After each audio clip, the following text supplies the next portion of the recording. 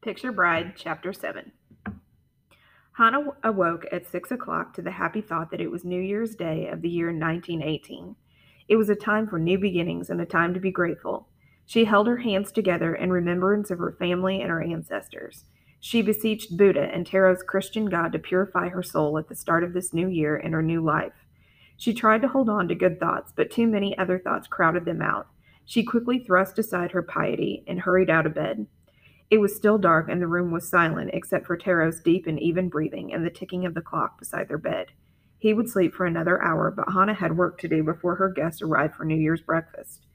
She hurried to the bathroom and lit the coal oil heater, looking up at the ceiling to see the circular pattern of lights cast from the vents. It was a friendly, comforting sight, and she always looked for it before easing it with the kettle she put on top of the heater. Shivering in the damp cold, Hannah carried her clothes to the bathroom and dressed as close to the heater as she dared. Although she was trying hard to adapt to her new country, today she wanted to cling to the familiarity of her kimono, which still felt more comfortable than her Western dresses. She put on her best silk kimono with a scattering of peonies at the hem, and as she slipped into it, she remembered other New Years in Oka Village. She remembered the sounds and smells that drifted from their dark kitchen as her mother and the maid prepared for the New Year feast.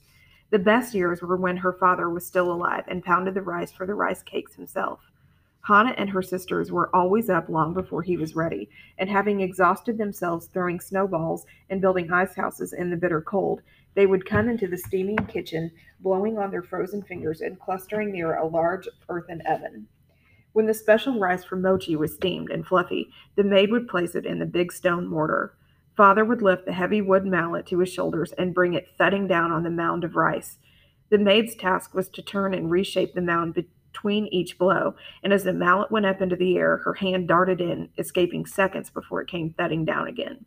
Pound and turn, hi, hi, yoy, yoy, hi, hi, yoy, yoy.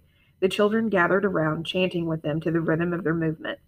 When the first batch of mochi was ready, Father would squeeze small pieces from the soft round mass and let each child have one to dip in a bowl of sweetened bean flour. Hannah could recall even now the hot, sweet, sticky lumps which they could barely contain in their mouths. Gasping, blowing, and squealing with delight, they sampled each new batch until they bulged like plump rice cakes themselves. Hannah smiled to herself as she remembered, wishing it were possible to store such happiness away to draw on it when it was needed. But perhaps one was entitled only to such remembering as she was doing now, and the fleeting moment of warmth it brought to her heart. Perhaps one could store only a few such joys in all of a lifetime, to be pulled some day from the pocket of memory. And who could tell but that some day in her old age she might recall these very days of new beginnings with the same faint stir of happy she felt now. Hannah went to the kitchen to get on with her work. She was washing some rice with a firm, practiced hand, swishing rhythmically, rinsing until the water ran clear. She added water to the first joint of her middle finger and put the pan on the stove to cook. Then she prepared the broth with a large piece of kelp and bonito shavings. It seemed strange to be performing such familiar tasks as though she were still in Japan, when in fact she would soon be serving her first New Year's breakfast to her friends in America. Taro usually had coffee, cereal, and toast for breakfast, but Hannah couldn't begin a day without rice and bean soup. When she had insisted that on New Year's Day they must have a proper Japanese breakfast, Taro had suggested they invite Kiku and Henry, Dr. Kaneda, and Kiyoshi Yamaka to join them. Slightly apprehensive at the thought of entertaining her first guests, Hannah had spent the last 3 days preparing a variety of special dishes. She had already cooked a pot of sweetened black beans, a dish that supposedly brought a year of good health to those who ate it. Still lingering in the small kitchen was the aroma of the sweetened soy sauce, in which she had cooked such delicacies as lotus and burdock root, bamboo shoot, dried mushrooms, fish paste, herring roe, taro root, and such ordinary fare as chicken, carrots, and celery. She had put them all in her tiered lacquer boxes to be stored until it was time to bring them to the table. In another hour she would broil the whole sea bass and toast the rice cake squares for the broth so she would be ready when her guests arrived at 10:30. Surrounded by the array of delicious food, Hannah couldn't wait. She filled a bowl with cold rice, poured hot tea over it, and ate it in quick gulps with slices of yellow pickled radish. When Taro came to the kitchen for coffee, he found Hannah flushed and excited, humming as she prepared the fish for the broiler. He was pleased to see that she looked almost as she had the day she arrived from Japan. "You look very pretty in your kimono," he told her. "I'm glad you decided to wear it today." "It just didn't seem right not to," Hana explained. "I hope Kiku won't think I'm being too Japanese." "But you are Japanese. You needn't be otherwise." "It's just that she tells me so often I must adapt to American ways. She says I must learn to cook like an American and speak better English, too." Taro put a finger under her chin. "You please me exactly as you are, Hana. There will be time enough to be Americanized. Take your time with it." Kiku and Henry Toto were the first to arrive, bursting into the quiet of the flat with a torrent of talk. "Happy New Year! Happy New Year! May good fortune be yours this year!" Henry called out effusively. Hannah was still too bound by Japanese amenities not to remove her apron, smooth back her hair, and bow in a formal greeting. "Our deep thanks for the kindness of the past year. Please favor us with your continued kindness in the coming year." Henry raised a hand to stop her. "Come, come, Hannah," he protested. "You need not be so formal with us. After all, we are old friends now, and remember you are in America, not Japan." Kiku poked her husband to silence him. "It's the way she's been brought up. She's a lady and not an uneducated dumpling like me. You should be proud to be addressed in such a fine manner." She smiled at Hana then and exclaimed over her slim gracefulness. "You do look beautiful in a kimono," she said. "I believe you look better in that than in your corsets and dresses, in spite of all I've said." Hana was relieved not to be reprimanded for reverting so soon to her past, and to find Kiku in such a fine, expansive mood. Kiku looked around the flat and noticed the two new prints that hung on the walls. She saw, too, the small Japanese dolls and figurines on the bookcase, and the two new vases, one of which contained a branch of a budding plum. A bowl of fresh fruit stood in the center of the table, surrounded by 6 individual black lacquer trays bearing the finest china from Taro's shop. Kiku was pleased to see Hana's feminine touches everywhere, and to find that Taro himself had blossomed with a new warmth generated by his happiness. Sit down, he urged as he took their coats and hung them on the rack. "Hana, bring some hot tea, or maybe Henry would rather have some sake, would you?" But Henry was content to sink into the easy chair and talk. "It's very gratifying to be a guest in your home, Taro, and to see you happily settled with a good wife and the comforts you deserve. You're the proprietor of a prospering shop. You're a fine Christian gentleman and a good American. You should be pleased and proud, and doubtless your parents in Japan are pleased and extremely proud indeed." Taro surmised that Henry had already warmed himself with sake before he came, for he couldn't seem to stop the words that flowed from his mouth like water from an open tap. He required no reply from Taro, but simply wanted a silent ear into which he could pour his noble New Year sentiments. He was stopped only by the arrival of Dr. Kaneda, who still smoked the proper words of a formal New Year's greeting with a courtly bow. He also brought a box of chocolates in fine American fashion, saying, "This is for you, Mrs. Takeda, with my good wishes for the coming year." Hana had never before received a box of chocolates. She poured out her gratitude, bowing repeatedly as she thanked Dr. Kaneda for his thoughtfulness. Kiyoshi Yamaka arrived shortly after, his nose and ears red from the cold, his eyes dark and alive. "I had to walk over," he explained, thrusting a bottle of wine at Taro and shaking off his coat. "I couldn't get my car started no matter how hard I coaxed it. It behaved exactly like a stubborn woman." Yamaka did not see Hana until she appeared with the tray of tea. She looked so frail and delicate in her kimono he instinctively rose to help her, but almost at once Taro moved to assist her, and Yamaka quickly resumed his seat.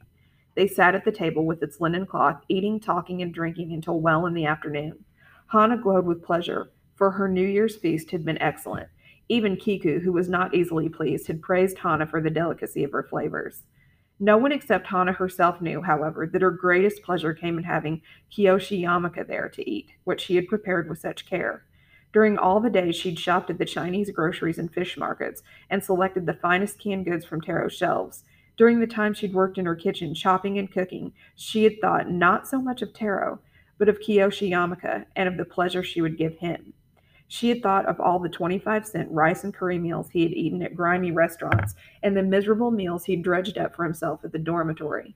She wanted to lavish on him today the most elaborate and delicious dishes she knew how to prepare. Only she knew that she was thinking of Yamaka as she put on her best silk kimono, and it was for him she had pinched her cheeks and bitten her lips to bring out their color. She tried hard not to glance too often at him during the meal, but he had taken the chair to her right, and gathered as they were around the small table, it was impossible not to be aware of his foot so close to hers, or the occasional brushing of their elbows. Everyone was glowing flushed and garrulous from the warm sake. Hana had sipped one cupful, but it was not the wine that fed her excitement. She laughed and chattered more than she had done since she came to America. Yamaka told the story of the Japanese student who, on his arrival, had been invited to stay in a white man's home. Confronted for the first time by a bathtub, he washed and rinsed himself before getting into it as he did in Japan, splashing water all over the linoleum floor. When the water began leaking through to the first floor, his startled hostess rushed to the bathroom door, shouting at him to turn off the water. The poor devil was so alarmed, Yamaka concluded, that he came running out of the bathroom stark naked, causing his hostess to faint dead away. Of course, he was never invited to that home again. Hana rocked with laughter. Oh, such a story, she gasped, and absently put a hand on Yamaka's arm. As she did, she felt his hand rest lightly on her thigh. She quickly lowered her own hand to push it away, and as she looked up, she caught Henry Toda's eye. In an instant, she knew that he understood everything. He was drunk, but still there had been a flash of comprehension in his glazed eyes, and he blurted, "Ha, Yamaka, you rascal! You've always had a way with women." Hana saw Kiku poke Henry under the table. She also saw a look of both compassion and concern on Dr. Kaneda's face. He began to sing a mournful Japanese song, closing his eyes as he reached the high notes. Did they all know then? All of them? Even Taro? I think it's time we were going, Kiku announced formally. We've stayed all day enjoying breakfast, but tomorrow we must get up early and go to work again. As she prodded Henry from his chair, she looked at Yamaka. Come on, she urged. You too. You need exercise after all that food. Dr. Kaneda rose quickly to support Kiku's suggestion, and quite abruptly the festivities came to an end. This has been a day to remember all our lives, Dr. Kaneda said graciously, bridging the awkward moment of leave-taking. He provided the proper words and gestures often lacking in Japanese gatherings, for their ways were not those of casual banter, and silence was often the only response even to a happy moment. It has been a wonderful day for me, Yamaka said, shaking hands with both Taro and Hana. When the guests had gone, a burden of silence filled the flat. Hana felt it especially oppressive because of the gaiety that had preceded it had been so intense, and because she feared her feelings for Yamaka had been revealed to everyone. She hurried to the kitchen and boiled water in the dishes, scraping and stacking them, as she busied herself with the task of cleaning up. If Taro noticed anything or thought that Henry Toda's remark was anything more than a meaningless remark, brought on by an abundance of sake, he said nothing and revealed no anger. He emptied the ashtrays and rearranged the chairs as he straightened up the sitting room. Then he came to stand at the kitchen door, watching Hana prepare the soap suds to wash the dishes. He stood silently for several minutes, and when he spoke, at last, he simply said, Hana, I would like to have a child.